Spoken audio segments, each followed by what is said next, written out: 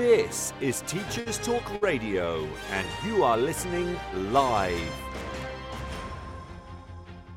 Welcome to Teacher Talk Radio. Today you're here with your hosts Nazya and Krupa for your Sunday lunch. Today we'll be talking about harnessing success through PE. We'll include with our summaries followed by our Mindful Sunday Serenity moment.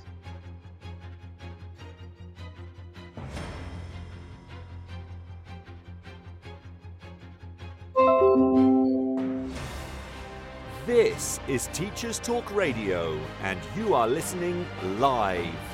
Tune in live at ttradio.org, or to join in the conversation, download the Podbean app and search Teachers Talk Radio. Follow the hashtag TTRadio. Tune in, talk it out with Teachers Talk Radio.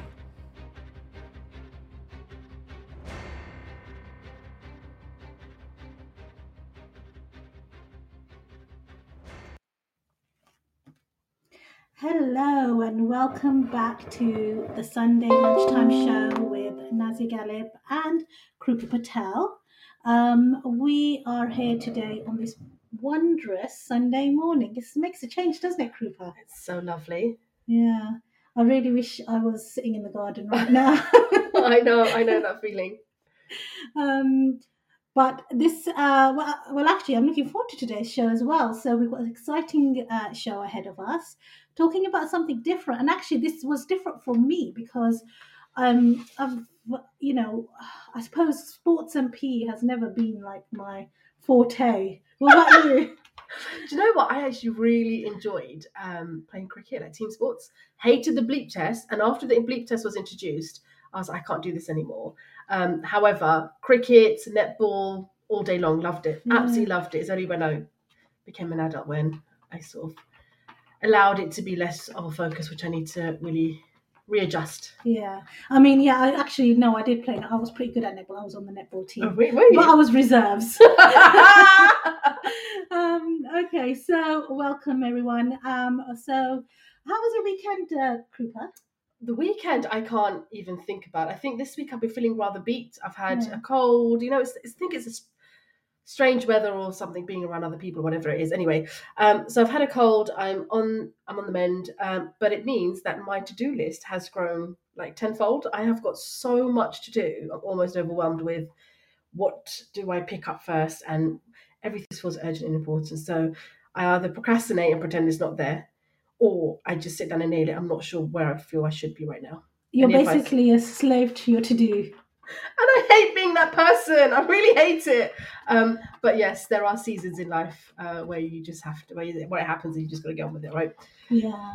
Yes. I mean, I know how that feels. And to be honest, I've been really trying hard to use all those techniques and strategies to prioritize the urgent and important tasks that you do.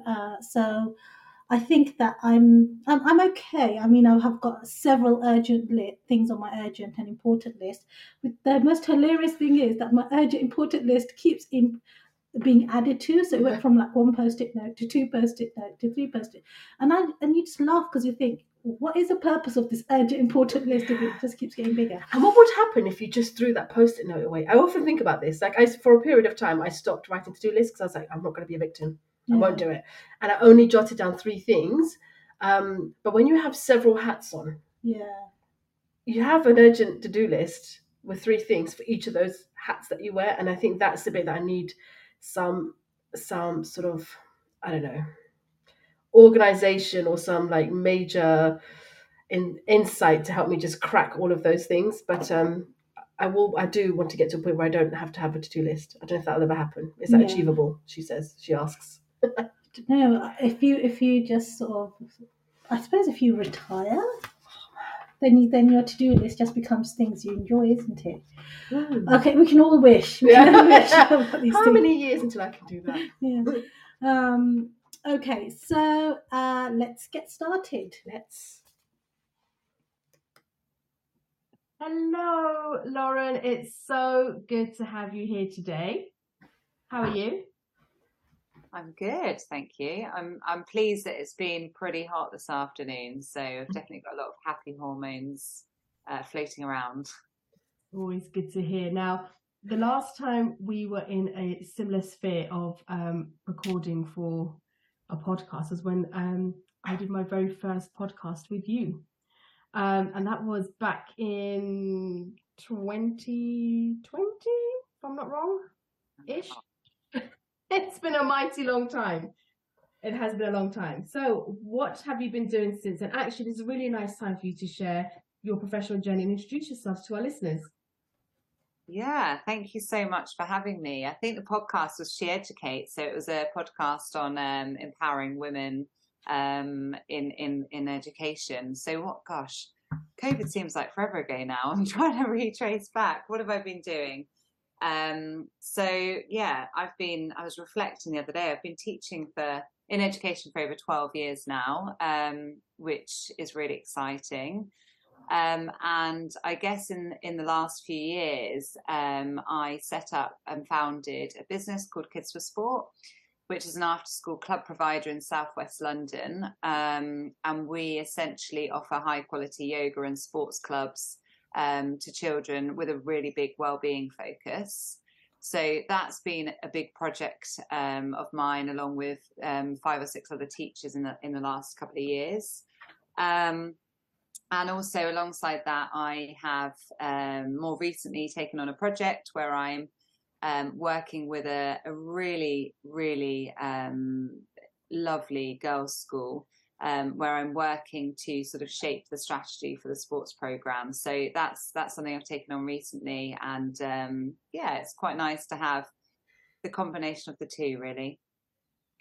So critical, I think, especially now with so much changes, and you think about the holistic being and families and communities and what they're facing, actually to really have space and time to really think about well-being and physical education and the impact holistically on each person. I think there's so much value, and I do believe truly that is completely essential to one's just general joy and wanting to grow and to remain and trying to encourage growth mindset, all the other wonderful things. But I think sometimes you have to go back to basics and think about, where am I at? Am I okay? And what do I need to do to feel okay? So I think it's a really exciting time for you. Am I wrong in saying that, or do you agree? What's your thoughts? No, I absolutely agree. I think, since COVID, I don't think, children's mental health is still quite low. I don't think we've fully recovered. I feel like we put in some really good interventions in place when we were in the pandemic and kind of eased off some pressures in some ways. And I think that actually we have to be mindful that it wasn't that long ago. And you've got, year groups of 10s and 11s that have missed like a few years of vital education that goes beyond maths lessons. It's more about the personal development, the, relationships with one another and friendship building. So, I think being in schools, you can see very easily that there is still a journey for us all to make, and actually being kind to ourselves and to people around us, and noticing that, reflecting on ourselves, and like you say, am I okay? How am I feeling? How am I doing? Is really, really important still. It's almost like a bit of a hangover, isn't it, from COVID, that I think we're still shaking off in some ways. Absolutely. And I think also if we COVID is coming right back again, isn't it? It's coming to that season. It's cold. It's or really hot. It's one or the other. And so therefore that will present other sort of behaviours and so on and so forth. So I think we've still got a lot of work to do, but I think we're also going to have a huge learning curve. While we think we've nailed it and we've understood it, something will come up and we'll be back into, oh my goodness, again, fight or flight. How do we get back into some form of equilibrium again? And I always find those moments in life incredibly interesting. And think about perspective around that. But anyway, Nazya, I know you're eager to get involved now, so please let us know your thoughts. So it's adding on to what you were saying, actually. It's about how we haven't really fully recovered from the effects of COVID. Do you want to expand a little bit about how dealt with COVID for a start, and also any other kind of difficulties and challenges you've come across in terms of the work that you do with young people and schools? Yeah, so I guess if I sort of reflect and think more from a kind of running sports programs and schools perspective, I actually, dare I say it, I actually feel there's a lot of positives that came out of COVID.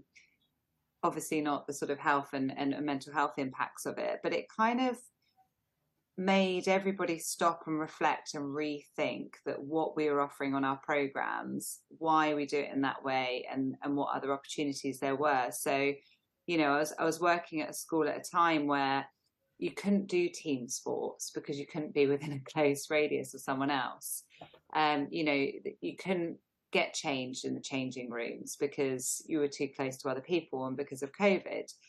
So you started to kind of adapt and go, okay, what is it we can do? And we sort of brainstormed, the team I was working with at the time and leading, you know, we could go for a hike in the countryside, or why don't, you know, the students come in their own PE kits instead of getting changed?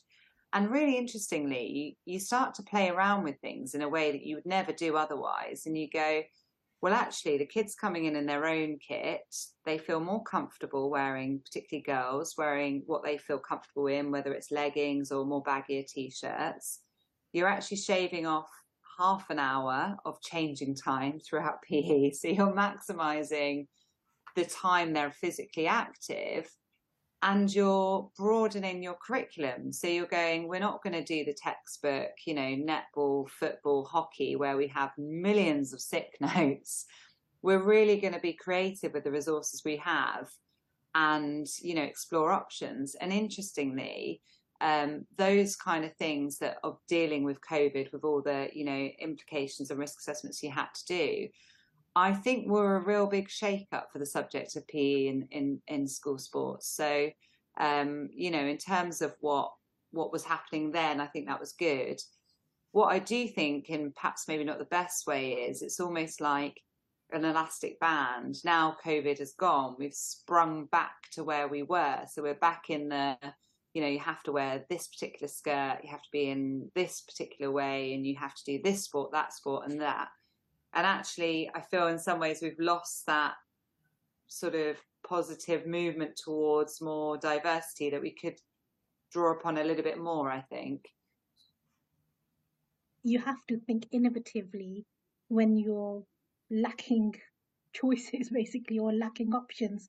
And then, like you said, you go back and have to teach what's in the national curriculum and in the way that the schools want you to teach, because it's life per usual. In a way, where do you feel the mental health and physical health kind of come together, especially when it comes to the work that you do? And how do you feel we have progressed in terms of understanding the connection between the two? What are your thoughts? Yeah, I think that's a really good question. I think that in it being a physical educator, you know, that's what I trained in. I've always seen them being interlinked in terms of, you know, physical activity for young people tends to make them feel happier. They have a release, they have more communication with others around them, they develop different skills.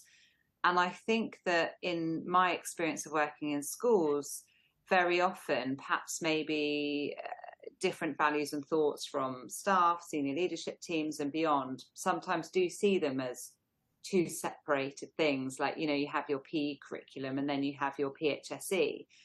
And actually, I think the two are very well interlinked. So I guess they link, you know, completely. And when COVID first came about, I remember that all extracurricular clubs were cancelled after school, for example. And something I really pushed for was, actually, it's in this time for mental health that we need the sports to carry on, because beyond tech and, you know, communicating in that way, how are we going to communicate? So I think I've always seen the link. I'm not sure if I'm answering your question. I'm trying to remember where we were at, but yeah, I think that, you know, PE and sports offers that mental health benefit completely, but I think that it comes from a senior leadership perspective to understand that the two are interlinked and to value PE and PHSE in a programme exclusively, I guess, and have that overlap. Do you think probably having better conversations with colleagues outside of your department? about it. So do you think there is, in terms of the integration element of it, so, do you think that maybe, the maths teacher or, geography or whatever, they're taking young people out to integrate without realizing the learning outdoors and being that bit more active, or, or really mindfully thinking about, actually, this activity that I'm planning is actually to support mental well-being, or to support, to increase endorphins or whatever it may be. Do you think there are better conversations between departments and practitioners in school? I think there are, definitely, but I also think definitely there's an opportunity to develop it further. And, with us all being in education, I think that comes from everyone understanding the benefit, because I do feel that we are still in a very outdated educational setup. The classroom, draconian, sitting behind desks, chalk and talk, doesn't do anything for anyone. And a lot of research suggests that actually isn't how you retain information. So, kinesthetically learning outside the classroom and understanding that blood flowing around the body is good for your mental health and practicality, I think there's definitely more room for that kind of thing to happen. I mean, I definitely feel that there's more of an awareness now. I think the fact that, the importance of quality time, that exercise time out, regular daily exercise, that really got highlighted during COVID when everyone was stuck indoors. And then alongside that, I feel like, especially on social media, there's a lot more emphasis around the physical and the mental health and how they intertwine. And it's really great to see that, schools hopefully are taking that on board and really allowing the integration of PE to be a core element of enhancing well-being, not just for students but also for staff. Is that do you feel like there's something that could be done more for staff as well, maybe, do you think, in that regard? Yeah, I think I completely agree with what you're saying. I think that it almost seemed, I remember seeing some jokes and stuff on, I don't know if it's social media, or between colleagues that I trained with, of PE teachers saying, it's taken a pandemic for people to value our subject. like it's taken that for people to realize that the mental health and the physical is linked. I think it's really important as educators in any setting that it's role modeled as well, though. So, it's keeping it's us as educators making sure we're up to date with research, with education, with knowledge that, being interactive, going outside and knowing that does benefit the pupils. Because I still definitely think there's more of a push. I do see a lot in schools, for example, that PE lessons quite often get cancelled for school photographs, or PE is often used as a bit of a dumping ground at times. So whilst I feel that there is a recognition that it's important for mental health and concentration in classrooms, I still feel there's a bit of a journey in some schools, maybe not others, to go. That's interesting. Do you think that that's because the science behind physical, the benefits of physical activity, be it through PE or walking, whatever it may be, recreational or sports, or so on and so forth?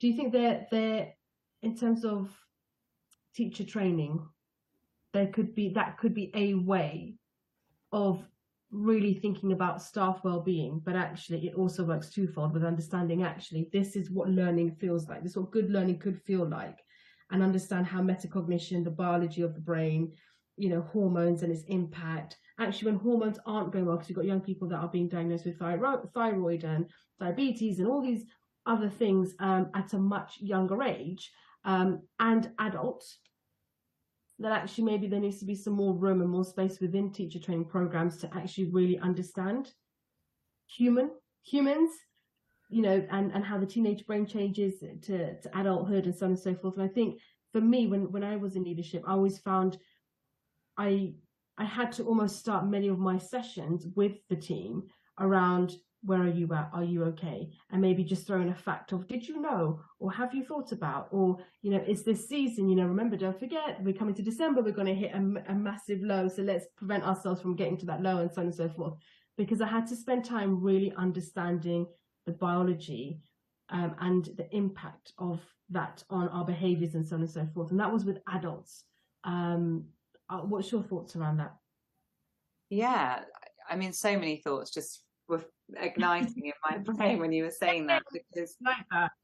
I remember when I did my teaching practice, and one of the key takeaways I took was you had to follow one student around for the day, throughout the whole day.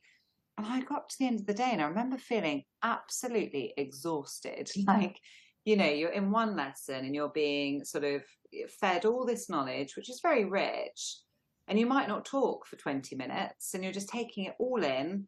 And then there's this chaotic transition in corridors and one-way systems, and you're trying to gather your thoughts before you move into the next one. And again, you know, the teacher could be grumpy, or you're sat next to someone that's annoying you, and it goes on. And actually, I think that there is something to be said for us all understanding what that feels like for a student, and almost how do we understand where they're at. And there's some really good schools. I did when I did my senior leadership course and qualification, I looked at mindfulness programs. And there was a school in London, and the last 2 minutes of every single lesson in their timetable was like a mindfulness reflection moment. And it was like they played some music, and for 2 minutes in silence, the students were just able to like just kind of be mindful, like, where am I at? How am I feeling? You know, I really don't get this maths. How am I going to cope with that? Do I go home and study more? What do I need to do?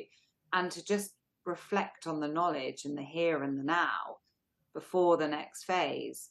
And actually, I could see and the research showed how much that impacted educational attainment. And I think sometimes we really miss that. I think that's really beautiful. And I think it's 12 minutes in total of a day. If you think about break time and how chaotic that is, by the time you go and get your goat and you do all those things, and you're on duty, and there's a radio going again, and all of that, it's really busy. And when you've come from a place where COVID was happening for many of our young people, where they although they didn't have control because of VUCA and all these strange things that are happening, but it was quiet. They had control over space, perhaps, and whether they wanted to be on the screen or not, if they had access to other tools. And so it's a different sense of control. So having that 2 minutes per day to just take stock, how powerful is that? And so just going back to that data, did it say that it had a positive correlation to young people feeling happier or doing better? Did you say? I can't remember if you said attainment or both actually. Oh. Yeah, and some of the research I did post-COVID with some year 8s and 9s boys that were really impacted by COVID in terms of they struggled to concentrate in lessons, they weren't really completing homework, they got distracted, they were feeling anxious and stressed. I did sort of an intervention with a really good pastoral team on, you know, using form time to do more mindfulness practice, reflection activities, you know, journaling. And across 2 terms, like as you would imagine, their happiness and well-being went up, but so did their educational attainment. And I sometimes think as schools and as practitioners, we just cram and panic about exams. And great if people end up with these grades and get to the next stepping stone. But if 4 or 5 years later, that individual, you know, is suddenly needing to take a bit more time out or speak to someone professional because they haven't really dealt with these emotions as they've gone along, you end up suppressing it. So I think that, you know, there's really a space to develop this reflection and more, like you said, where am I now? How am I feeling? What are my next steps? And actually really learn to understand how they feel and their own feelings. Love this. I can listen to you all day, Lauren. I really could. I think it's just so, it's spot on. And although we hear it and we see it, but actually when you hear it from a broader sense and with the various roles and hats that you wear, it really brings it back home. Actually, we just got to keep persistent. We've got to keep pushing this through because it does work and it is worthy. Nazya, are we coming to a break? Yes, we are coming to a break, and it's going to be, I believe, a news break, and we'll catch you back after. Speak soon. Teaching is a rewarding profession, but it comes with its fair share of challenges. That's where ADAPT come in. We're not your typical trade union, but instead a modern, apolitical alternative, offering expert legal, employment and mental health support. Protection without the politics. So what makes EDAPT different? We're always apolitical and independent, specialised solely in supporting individual teachers. Our caseworkers are professionally qualified, ensuring you always get the best advice. Plus, there's 24/7 mental health support. Whether it's a simple contract check or handling serious allegations, EDAPT are here for you. Join the thousands of educators who've chosen EDAPT to protect their careers. Subscribe at edapt.org.uk today. EDAPT. Supporting school staff. Protecting careers. This is Teachers Talk Radio, and this is Teachers Talk Radio News.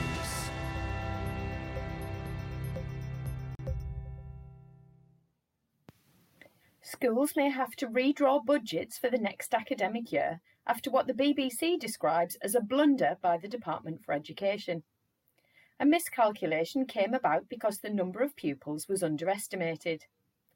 An original plan of a 2.7% increase per pupil in England for the academic year 2024-25 has now had to be revised to 1.9%.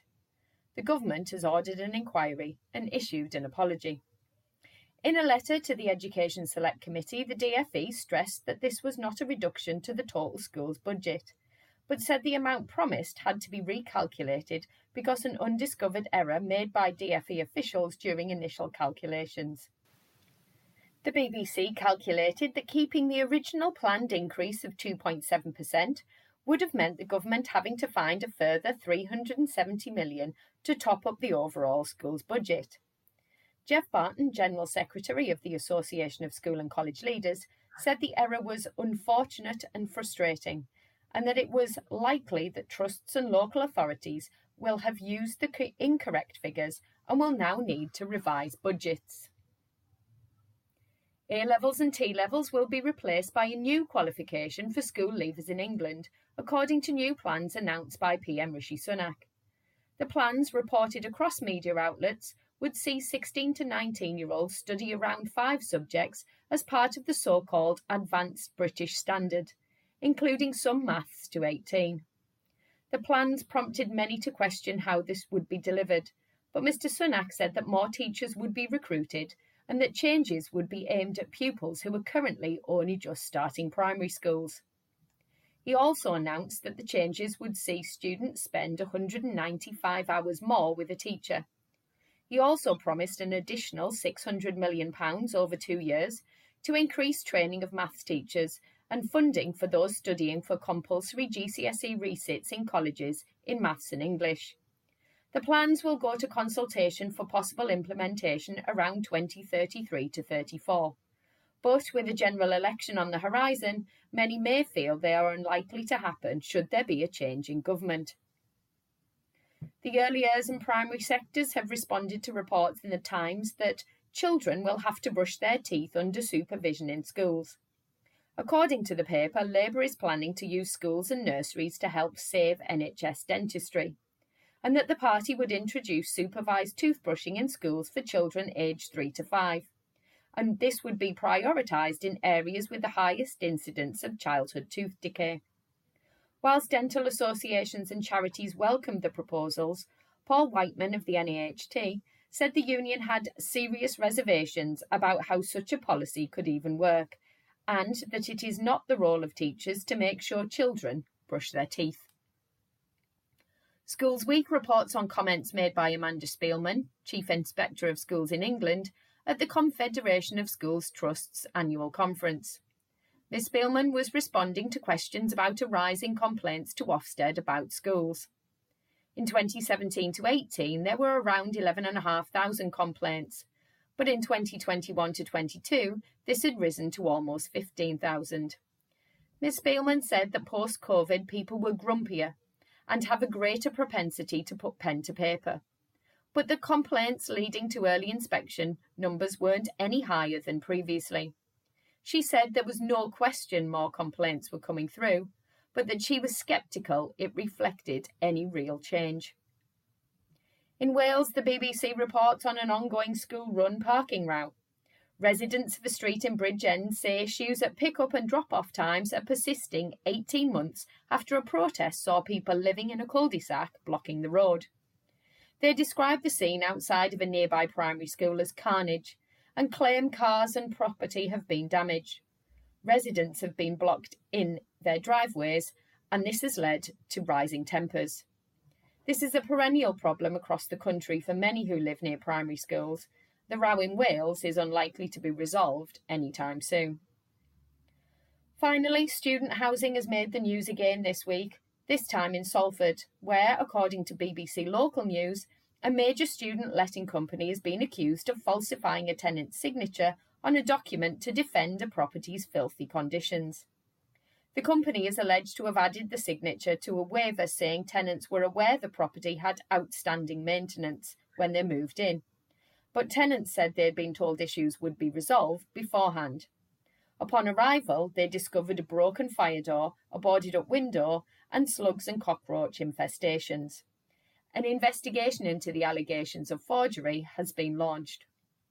This has been your Teachers Talk Radio News with Jo Fox.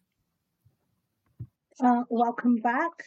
We are speaking to lovely Lauren here today on sports and well-being, all things sports and well-being, in fact. And it's been a really interesting discussion so far. I mean, it's actually, to be honest, it's really good to have a specialist on board who actually validates all of those conversations that we have informally about the importance of physical exercise, mental health, well-being, linked to academic success and overall happiness for people, so especially our young people. So I have a question slightly outside of the PE element of it specifically.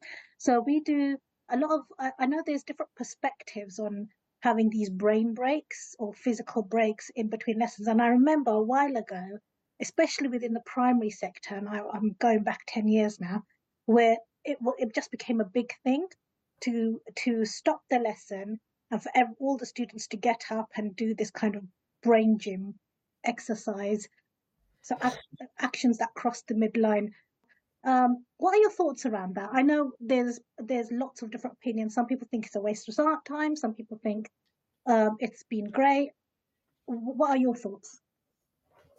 Yeah, I mean, it's not something I've had loads of experience with in terms of academic research and know all the stats for it. But from a physical perspective, I think that it's great. If you think of the science and you've been sat in the classroom learning maths for 10, 15 minutes, whether you're struggling with it and, or you're switching off or your concentration's gone, if you start doing star jumps and jumping up and down, the blood's pumping around the body, there's more oxygen to the brain, you feel more alert, your concentration's heightened. And, for those learners that are maybe struggling with things like maths, if they're sporty or they're physically capable, you're giving them a little nugget of success as well. So if you're doing stuff like crossing the midline, or I think I've done stuff like tap your head and rub your belly and mixing it up a bit, you're taking them away from something that maybe they're really struggling with and feeling pretty pants about not achieving it. And so I definitely think there's a big space for it. And I think even when you think about adults with concentration, when I'm studying stuff, I can only really focus for 10 to 15 minutes on really hard things. And then, you make a cup of tea or you move to another room and restudy. So I think that, even if we treat our students like ourselves as adults, we'd probably give them more breaks than they get in a school day in a lesson. So I'm a really big advocate for any physical activity you can get in the classroom. Playing devil's advocate, why someone says, well, actually you're taking away their, they're really focused and you're distracting them. I mean, that's a really interesting question, because typically in a school setting, you get to year 11 and you end up in conversations very often with heads of year even saying, can we just change PE and sport to study periods now? And, parents will often say they're not going to do any activity after school now because they have to study. And interestingly, in the same way as that learner in the classroom, you need it more than ever then, because your brain needs a break. And, you know, we know as adults, if we had an essay to write for something we were studying and we sat behind a desk for 12 hours and wrote it, we'd probably, you know, be as effective if we did, you know, like 6 hours and did, you know, a run at the end, or a hike, or a Zumba class, or, you know, a little walk outside. So I don't think you are taking them away from education. I think you're heightening their focus when they are studying. And I think there's a lot of research to show that. So you're only going to, you know, get better academic attainment if you're keeping them moving. And the thing is that I suppose that kind of feeds into, I mean, the question I asked, it feeds into that kind of philosophy that we can't even waste 1 minute of a lesson for us as well. Yeah, and I think linking to what you were saying, it's a cultural thing in a school, isn't it? And I think that, you know, if you're in a headship position, it's about, you know, being an advocate for that physical activity and the mindfulness of children, because, you know, students sense when you're cramming into every minute, and actually sometimes the brain puts the brake on, as it were, and goes, whoa, hang on a minute, every minute is accounted for with learning here. I physically can't take in anymore. And that's when I think some students start to spiral and go, whoa, actually, I can't do this.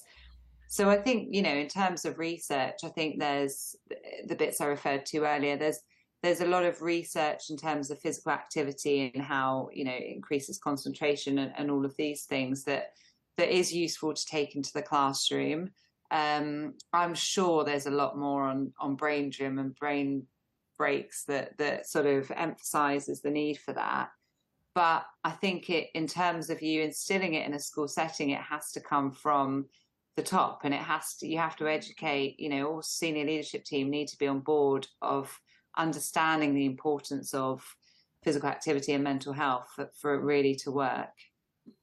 I agree. Can we just extend that a little bit? Because I think it's the assumption that every young person has access to facilities to do this outside of their learning environment. So I think if we just take that view, if you think about various demographics, you know, where schools are located, if you think about pollution, just, you know, something where people may live, there are factors that haven't been brought into. So we've just talked about the immediate, the young person at that point in time, but actually that might be the only time in the week that they're able to do something they truly enjoy, that's a passion. So my kids go gymnastics on a Sunday, and we love going to support that and so on and so forth. It takes a good chunk of our day. However, we found that when we have when they had competitions and so on and so forth, the whole process of the adrenaline kicking in, of wanting to build, you know, be at their best, the practice, the care, and you sort of can see how physical activity can be a passion that can take them into different worlds and expose them to different things and different people and different environments and careers. And so I think it's so sad when you say, can we just swap, you know, a PE session or a mindfulness session for a study period, when actually what you're doing potentially could be closing some doors for these young people, and quite hard as well. And within these processes, like if you're running or you're doing sports and things don't go quite well, that element of resilience, you know. Yeah, and I think also, drawing upon what you were saying, feel the blood going and me getting really excited about this topic, is it took me until, you know, 34, 35, when I've been doing amateur Great Britain triathlon stuff, to learn how to really, truly, authentically manage that anxiety, that fun, nervousness before you compete, before you do a competition. And that is simply because I don't know when I was at school whether I was equipped with the tools to do that. I'd often get to big county level, you know, competitions, and I just feel like I was the worst there and I was going to fail, and I talked my way out of it. And, you know, if you remove those opportunities, like the gymnastics competitions or anything else, you're kind of almost robbing students of preparing for real life challenges, because preparing for a sports competition or fixture is not much different from doing, you know, a presentation when you're working in the city life, if you are, or, you know, doing something, managing something challenging when you first have your new job.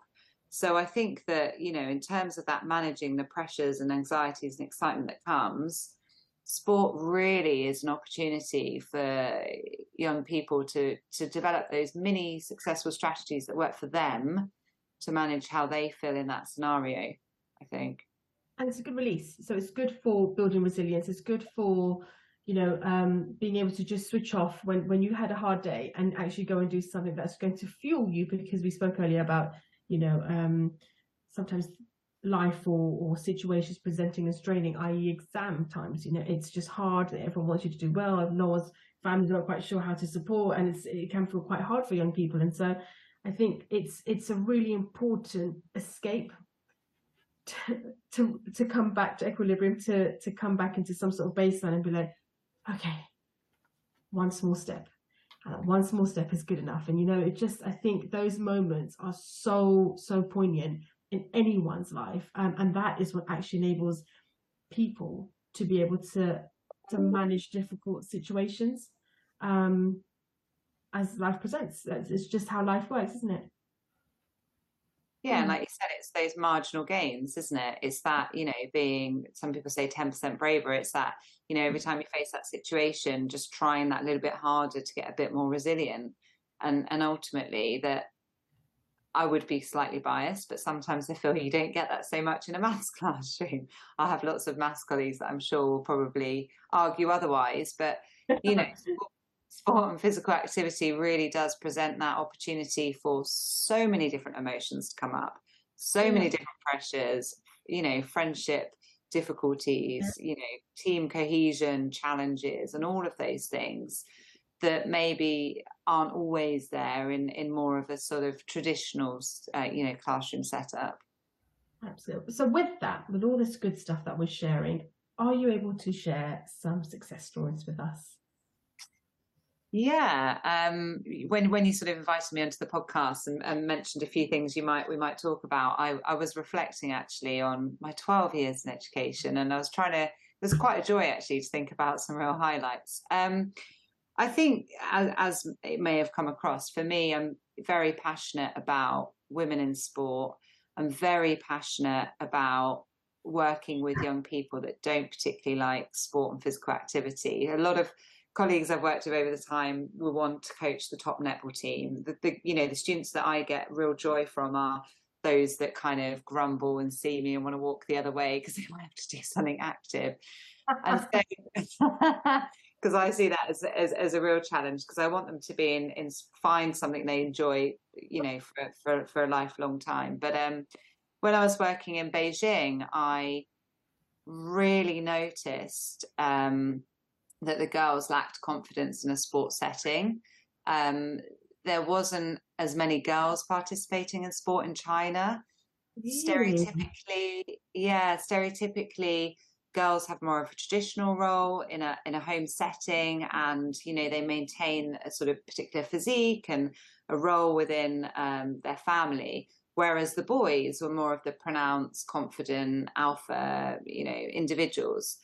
And I could see a lot of girls who lacked self-esteem, confidence, but, you know, sort of had a glimmer of joy in sport. And I actually liaised with This Girl Can, and I launched a This Girl Can campaign, which is run by Sport England in Beijing. And I worked with form tutors, and I asked them to identify 2 or 3 girls from their forms who thought they might benefit from the programme. And I was targeting girls that were less sporty because I knew that perhaps they'd already, you know, had the benefits from sport. And then working with sort of, you know, 5 or 6 different members of staff, not just from PE, but across the whole school, we put together a really dynamic, innovative program, which had bouldering. I think the geography teacher taught this bouldering session. I remember the IT technician taught some boxing to the girls. What else did we do? We did some yoga. We did some basketball, some more traditional things. And each sort of couple of weeks, we did a little Google form equivalent survey to see where they were on confidence scale. We had the marketing team very excited to take pictures of the girls and promote it. So they felt this real sense of value belonging to this program. And it was a really joyous success story, because seeing the girls from, you know, week 1 to, I think it was at least a half term, if not more, towards the end, they, you know, they suddenly felt like they belonged in a sports setting. They had the confidence to walk in their, you know, sporty gear and not feel like they were going to be picked last or they didn't have a place. And, you know, noticeably, we followed it further. The form tutors started to pick up on that they were more confident to answer questions in the classroom. They were taking risks, you know, in their academic learning. And so it was just a really nice project, I think, on many levels, because, you know, being in that sort of setting with the stereotypes, but also seeing the link of what physical activity can have to, you know, self-development as well. That's so heartwarming. Like, I'm buzzing. I've got goosebumps. I think because I sort of, maybe I'm thinking for these girls, that's probably the only opportunity that they've ever had to explore their identity and who they are and what they want to explore. Like, it's almost like giving them that Willy Wonka golden ticket and just like, hey, go nuts. And it's just like, whoa, can't cope. But actually what that does for that young woman as she grows up is that she can break those norms and she can break those ceilings, and hopefully that will, you know, break some generational trauma and stigmas and conditioning. So yes, it's a project that's happened for a period of time, but, you know, that could have huge impact across larger terrains there. So I mean, I'm buzzing hearing that. And if there's ever any projects that we can support in that regard, please let us know, because it's something that's so important where you need a village, and we need to have like-minded people that want to champion young girls to be their best selves, and if it means that we need to do it together, then we should. Yeah, that's exciting. I'm excited. I think in any opportunity you get, I think there's, like we said earlier in the conversation, post-COVID, I think, you know, there's a real need for this. And I think instead of layering up so much with what academic things of young people missed out on, I feel like, actually, hang on, let's just flip it a bit and really focus. Because I think if you focus on the self-development of someone, the learning comes. It does. But there needs to be a readiness for it. And there needs to be a support network. And I think also it needs to work in hand with the culture and the leadership of the you know, that progression for that particular subject, for it, whatever it may be. So we have talked about various elements in terms of mindfulness, well-being, the positive impact of physical education, and how that's sort of integrating across schools, subjects and conversation, and so on and so forth. Even when I was just talking about the This Girl Can project, it was sort of bringing me goosebumps, taking me back to that time myself. I'm a huge advocate for well-being. My heart is in education, and I'd like to see some of the work that, you know, I'm doing in schools with yoga programs. I also have a true passion, as I said, for girls in sport, and I think it's a really exciting time. You've got people like the Well HQ who are doing loads of stuff around, you know, periods and breaking barriers for girls. You've got some incredible governing bodies doing work to try and close the gap between, you know, men and women. I know England Cricket are doing loads of stuff on that. And I think what's next for me, I think, you know, being part of, you know, some of the work I'm doing in an all-girls school at the moment, and just really looking at the sports program dynamically, speaking to students about what kind of things they want to see on the program, how can we impact as many girls as possible for them to reach their potential, is really big and important for me. I think I really enjoy kind of peer-to-peer supporting programs of schools in education to see how they can be dynamic and integrate this well-being piece ultimately into PE. I think we've got to start integrating it. PE is a great platform. The schools are.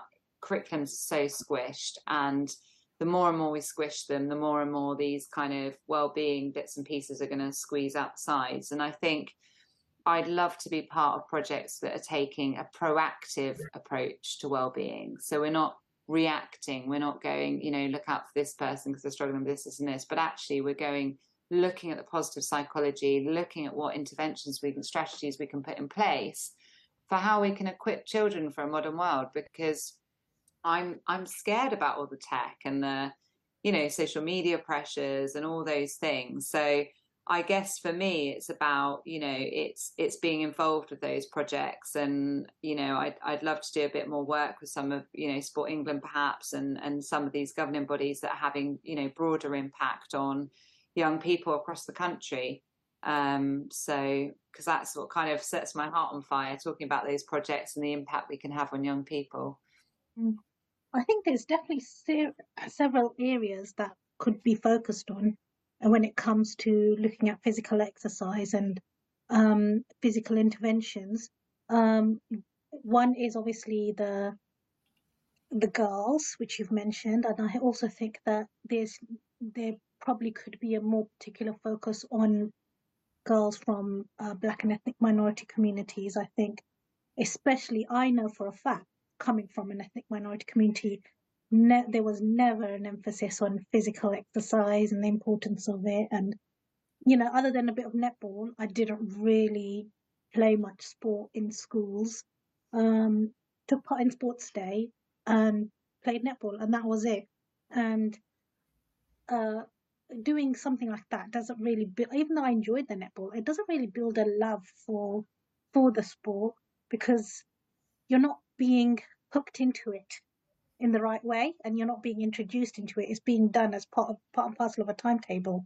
And I think that hooking process and really integrating it as part of that holistic idea of well-being really will then change mindsets. And just having a PE lesson is not enough. And I can tell you that from my own experience, PE meant very little to me growing up.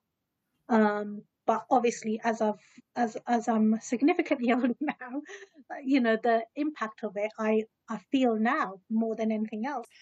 I think role models are key. You know, there was, I can't remember her name, an incredible Muslim female who just broke barriers with a marathon and was fasting at the time. And I think, you know, we really have to celebrate successes and have role models and advocates for physical, you know, education who are from those ethnic minorities, and make sure that is being role modeled, that it's not just being seen as something that's accessible by one group of people. I think that there's a lot to be said for PE kits. I think not just with certain minorities, you know, we're all women. I know that if you made me wear a tiny skirt and a crop top and pushed me onto a netball court, I wouldn't want to do it. My body doesn't fit into it in the right way. And I think that's more broad. But I think, you know, we have to think about the different clothing that we're wearing. We have to be mindful of how, you know, different groups of people feel when they're playing sport. So I think that's you know, really key. And just to touch on the second point of what you're saying, and Krupa, you were asking me about projects that I'm interested in. I've been in quite a few conversations with local councils about grant funding, and there's some fantastic work going on by charities where they are, you know, drawing upon statistics, like you said, of maybe people out of education aren't accessing sport, and brilliant, you know, free sport projects that are happening in local community centres and things like that. And I'm very passionate in exploring options to expand and offer things like that, because some people can't afford sports facilities. It's heavily expensive. And I think, you know, we all sit behind desks and realise our backs are rounded, and then we feel grumpy and groggy. And I think there's definitely more that there's always more that can be done. But I think that, you know, they are big areas of development and, offering more provision, I think. I agree. And I think also just like having on the access for parents, so they don't need to think so much about it. So park runs, give them the local park runs. That's, you know, a 5-minute walk from their home. And actually, it gets the whole family out at 9 o'clock on a Saturday morning and a Sunday morning. You do feel that there's a sense of belonging there because everyone's there to do the same thing. And then you head back and you start your day and you think, actually, you get into these healthy habits of doing these things. But actually, I've only learned to do it because my husband's a runner. And this has now become part of our routine. But there are so many families where I just think, you know, I think young person would really benefit. You just need to, even if you don't want to run, mum or dad, go with them, take them, and just watch them go. Just watch them be really happy and run and do that 1 mile and come back. And I guarantee you the homework will be done by midday. and they always come back and they say, "You're right, thank you." Absolutely. And it's things like, I don't know if you have them where you are, but I have Lime bikes near me. I think about them quite a lot. I'm an advocate for them. However, I have learned that they cost almost as much as a tube. And I know there are a lot of, there are some charities that offer, like, you know, hire a bike kind of incentives for those that perhaps can't afford it. And I think it's these kind of things where, you know, it doesn't have to be running, where if we can offer more of this to people that are outside of education, whether it is, you know, they get a code for Lime Bike and we're supporting those that can't afford it. It's a great way to get them moving, you know, from A to B, and you pick it up wherever it is and you drop it off. And I think it's being creative, isn't it, to offer those opportunities that are broad and diverse, that aren't just, okay, on Joe Wick's YouTube and have a go at working out. Yeah, absolutely. And the velocity and all that sort of change in lung capacity and all that is actually really important. That enables, we provide spaces and time for that to be shared. So I think there's lots in terms that we all can, I think, immediately just contribute to within our own settings, which is, where are there free places that you don't have to have a particular outfit to wear. You could just show up, and even just observing to begin with, and just taking your time with it, and just opening up the mind, opening up that time and the curiosity around it is probably the first step. And then, you know, participating, but feeling really good. So you don't have to finish the whole run. You don't have to finish the whole bike ride. You just need to get on it, or you just need to know where to locate it. And I think it's those conversations that make it seem less of an end goal. It's more of a journey. Let's just get started and let's see where it takes us. And you may find other things that you explore, but we need to, I think, like, that's something I definitely will be taking away with me this week, which is, whoever I speak to is finding ways to just share local spaces to be active, or to have the quiet for that mindfulness. I hope that's offered some fuel for thought. Yeah, absolutely. And a lot of councils, I think, are doing brilliant things with these outdoor gyms that you see. And I know speaking to local councillors in, you know, my own council, they're advocates. They're like, you know, we have got budget and we really want more provision that is creative. And like you said, it's a journey. So it's encouraging that if people have these kind of ideas to get younger people active, then the sort of funding is there to do it. Absolutely. Okay, now we are sadly towards the end of our show with you today. And Lauren, I would love to have you back on at some point and to hear about all the wonderful things that you're doing, but also sincerely how we can collaborate in terms of supporting young people and schools and practitioners to really drum this home and to support them in whatever way that looks like. Please do let us know. So for the last questions, can you share your top tip or insights of teaching sports for any practitioner in any setting? Is there any top tips that you have? Yeah, as it's the last question, I'll try and keep it fairly prompt. But number one, I think top tip is keep young people active for as long as possible. I remember someone observing me once, and back in the old, I'm not sure what the measures are now when they give you outstanding, good, and so on. And the head teacher said, I'm not giving you outstanding, it's inadequate, because it took 6 minutes for the children to move. And it will always stick with me. And I always think that if you're teaching PE or games, get the students moving as quickly as possible. Do the register, off you go. Let's play a game of tag. Doesn't matter how old you are, get the blood flowing. So I think that's definitely one top tip. I think be creative with your space. When it rains and you're in a classroom, don't cancel PE. You know, you can do loads of different things. You can push the tables to one side and follow a yoga video, or you could talk strategy. Like, try and protect that PE time, I think, as much as possible. And then I guess the final one is, like, have high expectations of the people you're teaching, because often we, you know, might look at a group and say, oh, they're not particularly fit. Let's just kind of stop the game quickly because they're out of breath. But actually, for young people, fitness is quite low at the moment. And until you experience being breathless and experience feeling like a little bit sick, you don't really get much fitter. So I think you know, kids like it when we have our high expectations of them, because they feel valued. So I think, you know, expect them to be able to improve their fitness and challenge them as much as you can. I guess they're probably my 3 sort of top tips. Amazing. And I think I may add, if I may, which is get involved. Do it with them. It's fun, and you all end up feeling really good at the end, don't you? Lauren, again, like I said, it's been so wonderful having you join us today, and I am so sure that anyone and everyone that listens to this podcast and the nuggets of information that you've shared will be shared beyond this conversation and beyond their network as well. So thank you so much for being here today, and we really look forward to connecting again really soon.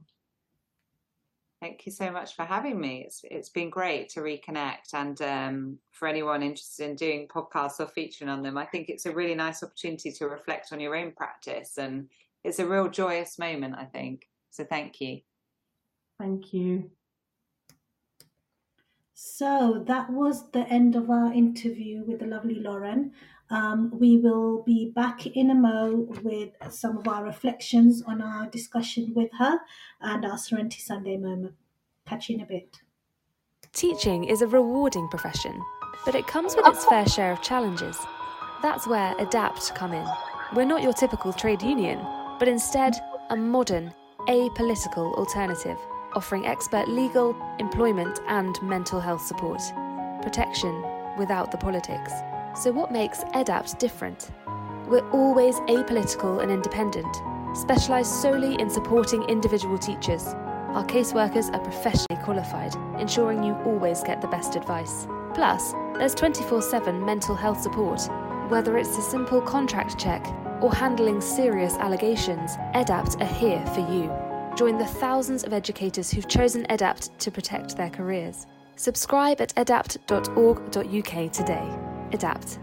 Supporting school staff. Protecting careers. Welcome back, everyone. So, our reflections on that discussion and interview with Lauren. How do you feel about that conversation? How that conversation went? I'm buzzing as much as I was buzzing when we were recording. There was so much there that I just think needs to happen and needs to continue to happen. That can happen within the classroom, but also beyond that. But it's also thinking about extended communities and bringing that and drawing those really key factors in. And sometimes we lose sight of that because we're only dealing with what's in front of us at that point in time.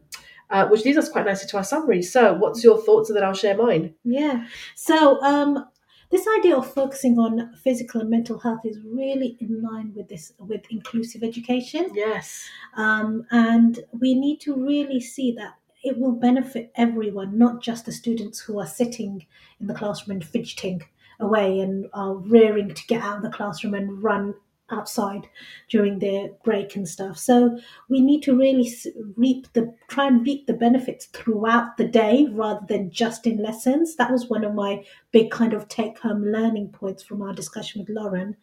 And the other one was around breaking barriers, actually, and especially cultural ones. And that example she gave of when she was in China and what she was doing with the girls there, it just shows the importance of championing for change and to increase accessibility. And I think that it's, there's so many ways that can happen. We can have ladies only or men's only, increase the amount of sessions and types of sports that are available for ladies only or men's only. I know I always struggle to find ladies only sessions and gyms and things like that. And there was this element of funding and low cost. I think that that's really important, especially during times like now. And broadening the offer beyond the typical. Yeah. It shouldn't just be netball or hockey or I know something that we used to do in our school. What was it? The ball thing. Can't remember. Doesn't really help me. Yeah. Bench ball. Oh, you said bench ball was fun. Dodgeball. Oh, dodgeball. Okay. And there was some few other things which were just so typical, and you knew you're going to cover them every single year. Yeah. And it's just, you don't get people's passions, and if you just offer the same old. It's about trying different things and giving exposure to different things. Yeah. I know, for example, I only started I really enjoyed boxing Oh yeah. But that was when I had my personal trainer after I had my child, and during maternity leave, I decided to get personal training just to get my fitness levels up. And so she used to do some boxing with me, and I really enjoyed that. And I had never done boxing ever in my life, and Yeah. I just realized it was something that I really, really enjoy doing. And spinning, I really enjoyed spinning, but I only found that out later in life, in my 30s, that I enjoyed doing it. I had no idea about it before then. Yeah. And so, having these high expectations, but it's really important. And that point, I think Lauren put there nicely. What about you? So, I think we've been discussing loads around the student perspective, and rightly so. It's this is for teachers and practitioners and so on and so forth, and the positive impact that physical activity has on mental health, physical health.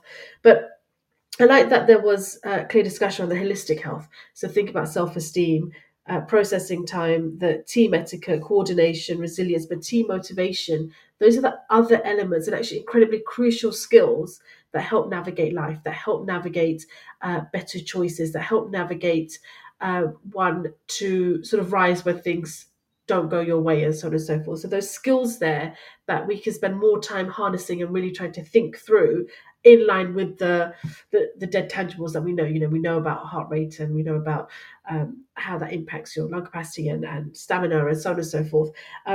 But what it also does is come right back down to connection. When you are doing sports that you enjoy, and you're doing it either, generally, if you're doing team sports, for example, you are building a different sense of connection with yourself and with those that you're playing with. It takes you away from the operations, the mundane or whatever. You are focusing on the outcome, and how you're going to communicate in different ways with other people, and that then develops strategy. And those skills is what's going to make learners grow in a different way.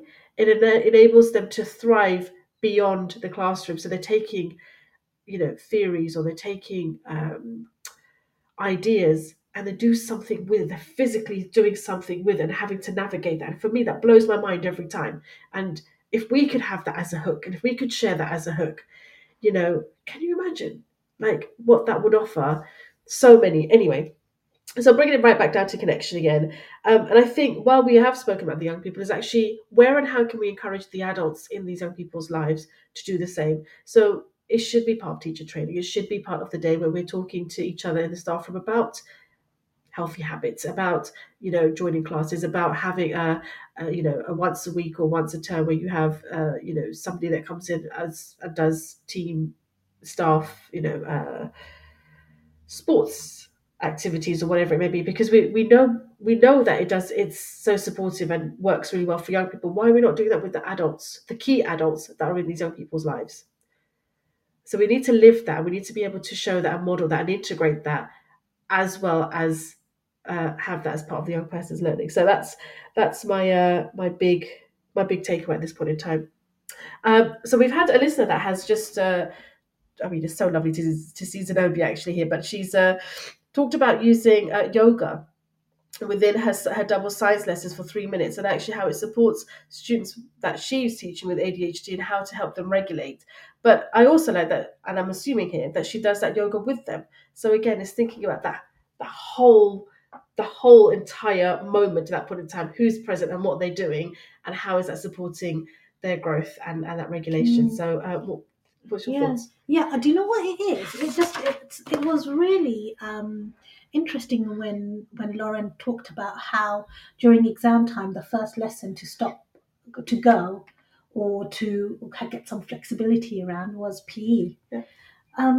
And it's sad, actually. It's really sad, because it just shows, the importance possibly that some organizations, some schools, some teachers may place on that. So this idea of really bringing that into initial teacher training, I think is vital. There's such a big focus on well-being. Well, actually, the physical element of well-being, we cannot detract from that. And I think it's really important that any new teachers joining the field really make it a part of really make it part of the way that they teach, really. and the way that they model for young people. That's the key, is the modelling part. There's lots of talk about self-development. There's lots of talk about, well-being, and we have lovely insets that last for that moment in time. But actually, if we don't integrate it, embed it, and do it, and show one another how to do that well, and also when it doesn't go well, actually, how do you get back up and you restart and you take that one step again, is the key. It's the talking and the really good learning behind it, but actually doing something with it and making it happen every day. And that, I do believe, will support learners beyond the school gates. Some of our learners don't have gardens, so they don't have the big space in their living room to be able to do activities. So there's so many factors, which is why, again, we bring it back to a space where they're safe. We bring it back to a place where they can reflect and have that time to regulate physically and to grow. And culture is built through modelling. Absolutely. Isn't it? Is. So that school culture will be built through the role modelling of that. Yeah. Okay, let's move. So I think that was a really insightful conversation, and I think we need to really. I think it's a thinking point, even for me, to be honest, moving forward. So right. What your turn now, Krupa. It is. So what I wish I knew earlier. So I think the punchline here is to switch the lens. So teachers and practitioners are constantly thinking about attainment, pastoral support, operations of teaching, Ofsted. And what we often need to do is zoom out, switch the lens to thinking about self-development for themselves, for the young people, but also for the wider cause. This is not just for the here and now to feel good. This is actually a lifelong journey, and this is the young people and the adult, I hope, will be taking this beyond that moment in time when they're plugging it into their lessons. So for me, it's to sweat the right things, be it small or big. Yes. So that's my I wish I knew earlier thought. Sweat for the right things. Sweat the right things. That's good. And actually, my Serenity Sunday moment actually comes quite nicely from that Nice. thinking as well. And it's about this idea of that it's never too late. Ooh. So it's never too late to stop striving to make your life better, to make your life healthier, to be happier, and even to make your life more fulfilling. And as humans, we're always seeking something. We're seeking that connection. We're trying to seek the connection with ourselves, physically, emotionally, and mentally. We seek connection with others, and this idea of community psychology that we come together. People come together based on shared values and that sense of belonging, and we seek a connection with, depending on your perspective in life, is a higher being or a higher sense of purpose, and that idea of spirituality. So it's never too late for us to seek those things. Yeah. And we often say to young people that we're talking to, we say it's never too late. You've got your whole lives ahead of you to make your dreams come true. But the truth is, we all can make our dreams come true. Absolutely. And we are all worthy of making our lives better. We are all worthy of living our lives the way we want to live them. So you're not too broken, you're not too old, and you're not too far gone to do that. It's never too late to build a life that makes you happy and fulfilling, and a fulfilling life. And there's lots of ways that we can, it's all about, like you said, changing perspective, changing mindset, changing the way you look at things, the lens that you look at things. Yeah. So being aware of the fact that small steps create big changes in your life, and that sharing your goals with your tribe so that they can support and encourage you is so important. Let your people stand with you. Yeah. Let your tribe stand with you on that journey. Agreed. Yeah. And then also knowing and understanding that your sense of self is not set in stone. Believe in yourself and the potential for change and growth. So friends, that is almost the end of our show. we will be saying our goodbyes. We will also be, just to make you aware, we publish the show and it will be available on Podbean, Spotify, Teachers Talk Radio. Have I missed anything, Krupa? Apple Music, I think. Yeah. Yes. So YouTube as well. So yeah, our show will be available for anyone to listen to. Please do direct people who you think would benefit from the show. Direct them to our show. So friends, goodbye. Goodbye. Stay well.